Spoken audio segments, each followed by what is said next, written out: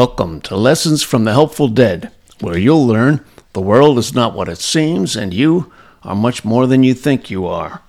Here you'll learn about positive and reassuring messages from supposedly dead people whose main purpose is to help us. Find out what happens after we die, why we're here, how we got here, where we're going, and discover that you are really a powerful eternal spirit. I'm Dan McEnany. Today's session touches on a very sensitive and a very controversial subject. If anyone is offended by it or scandalized in any way, I advise you to just stop listening. Many of you may know that I've written a book titled Christ Was Not Crucified, Thank God. And then the subhead was, So Let's Stop Shortchanging Jesus, God, and Ourselves. Now, thinking about that title, you might wonder, why even bother to write a book claiming that Christ was not crucified? After all, you might think, it's 2,000 years later now. Does it even matter? Well, certainly it matters to a lot of people who believe that Christ was crucified. Some of these people have focused their lives around that event. So what's the benefit of claiming otherwise? Well, you need to ask yourself this question. Are you happy with the world that you're in right now? Consider Russia invading Ukraine, killing and torturing families. China persecuting not only millions of Uyghurs, but also members of the Falun Gong spiritual practice, going so far as to operate on them while they are living. Why? Well, to take the organs out of them in order to give them to members of the Chinese Communist Party. So we have a new kind of atrocity, forced organ harvesting. And then we have North Korea, where for decades, 250,000 people or more have been kept in concentration camp conditions by a brutal third-generation dictator. We have disease and hunger prevalent among millions of men, women, and children in Africa and many other parts of the world.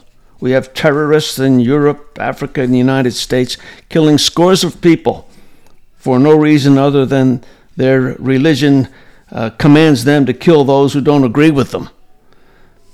There are millions of people in the relatively prosperous USA who can barely make ends meet.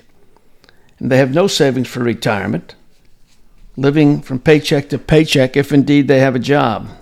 We have rioting in many places with the races seemingly more divided.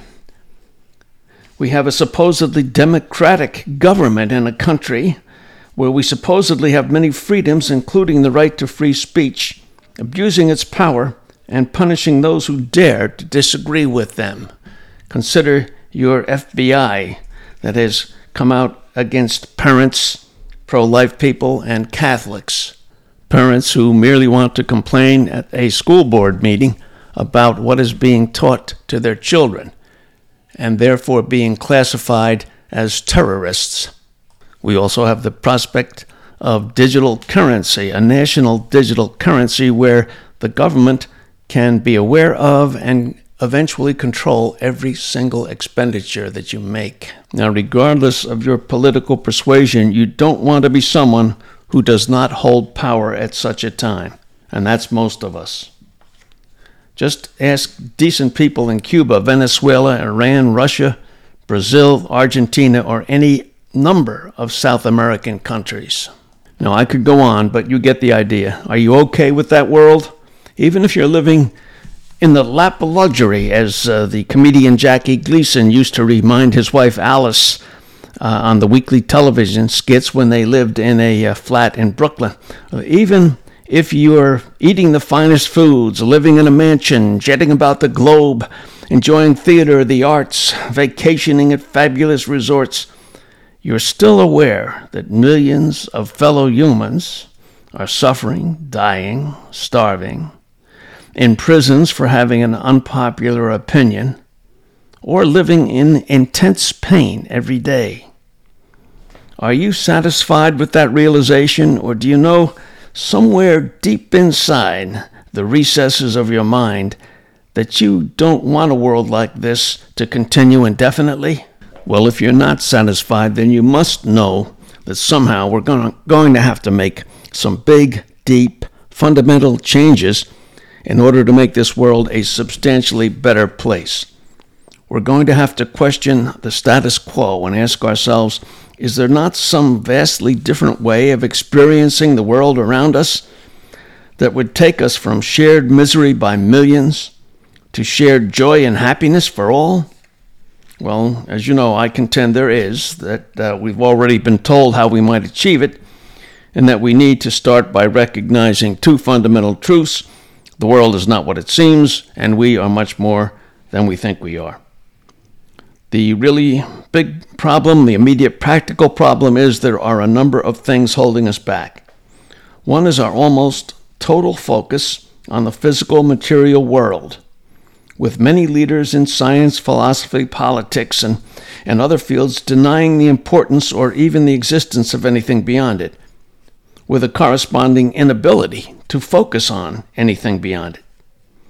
Now, if we paid more attention to a lot of the solid evidence that I've talked about in these podcasts and to the implications of quantum mechanics, we'd be able to expand our focus immensely and experience firsthand that the world we experience every day is indeed not all there is and not what it seems to be. Now, as for our inability to recognize that we're much more than we think we are, one of the biggest factors holding us back, unfortunately, is our religions.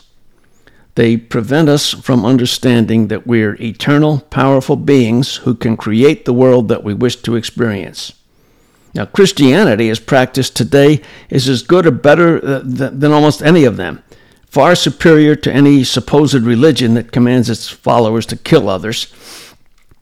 But as good as it has been for much of the past 2,000 years, if we're going to change our focus dramatically and make quantum positive leaps in how humans experience life on Earth, we need to set it aside and adopt an understanding of ourselves and our Creator that's totally different from what Christianity or any of the leading religions are teaching us about the nature of our reality and our existence within it. So, as good as Christianity is and has been, what's the benefit of claiming that Christ wasn't crucified? Well, simply put, the drama of Christ crucified implies a notion of God that no longer serves us well. It also implies that our nature is weak and limited, inherently flawed, with us as beings who have little or no control over events that seem to happen to us. Now, if we as a human race, if we wish to make positive changes on a large scale in the near future, we're better served by the notion of Christ Triumphant and the concept of God that recognizes God's true nature. Now, as I said, the notion of Christ crucified has indeed served us well for 2,000 years, but it's time we move on.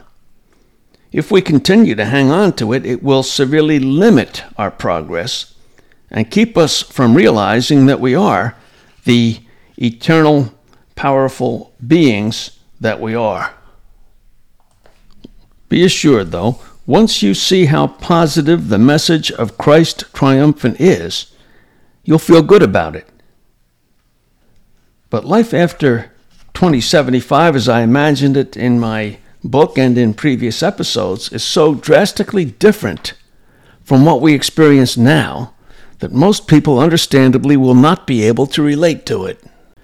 If we're going to change that, a lot of us will have to open our minds to possibilities we can hardly conceive of now.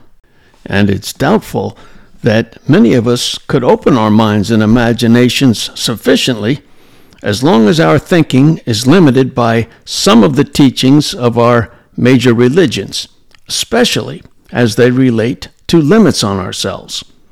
So now is a good time to start throwing off all the limits that we place on ourselves, including those imposed on us by our current religions. Now, you might also consider this.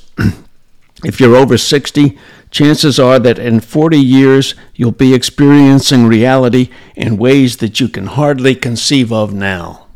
Once you die, or transition to spirit and expand your consciousness beyond the physical body, you'll be seeing things in a whole new light.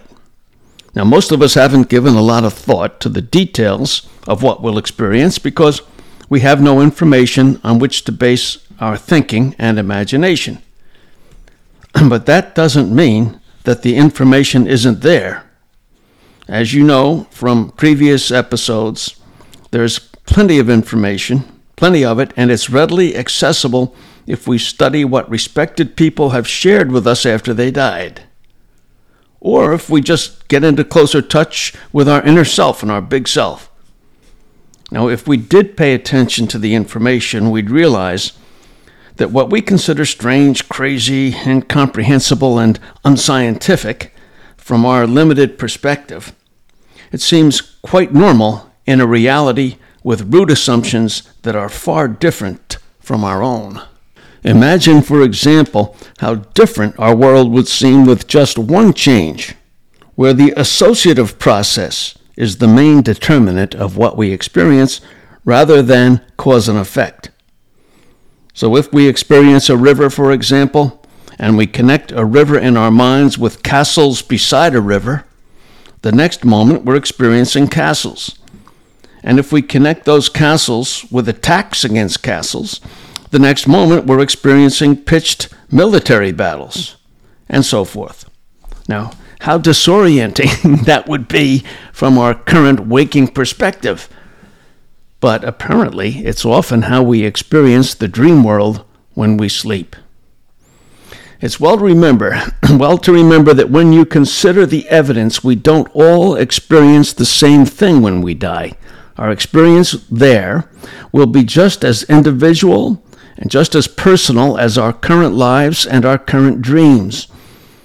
But there are also indications that regardless of what we experience, we can take actions now that will make our entry into that larger world smoother, and our experience once we, quote, get there, more enjoyable and fulfilling.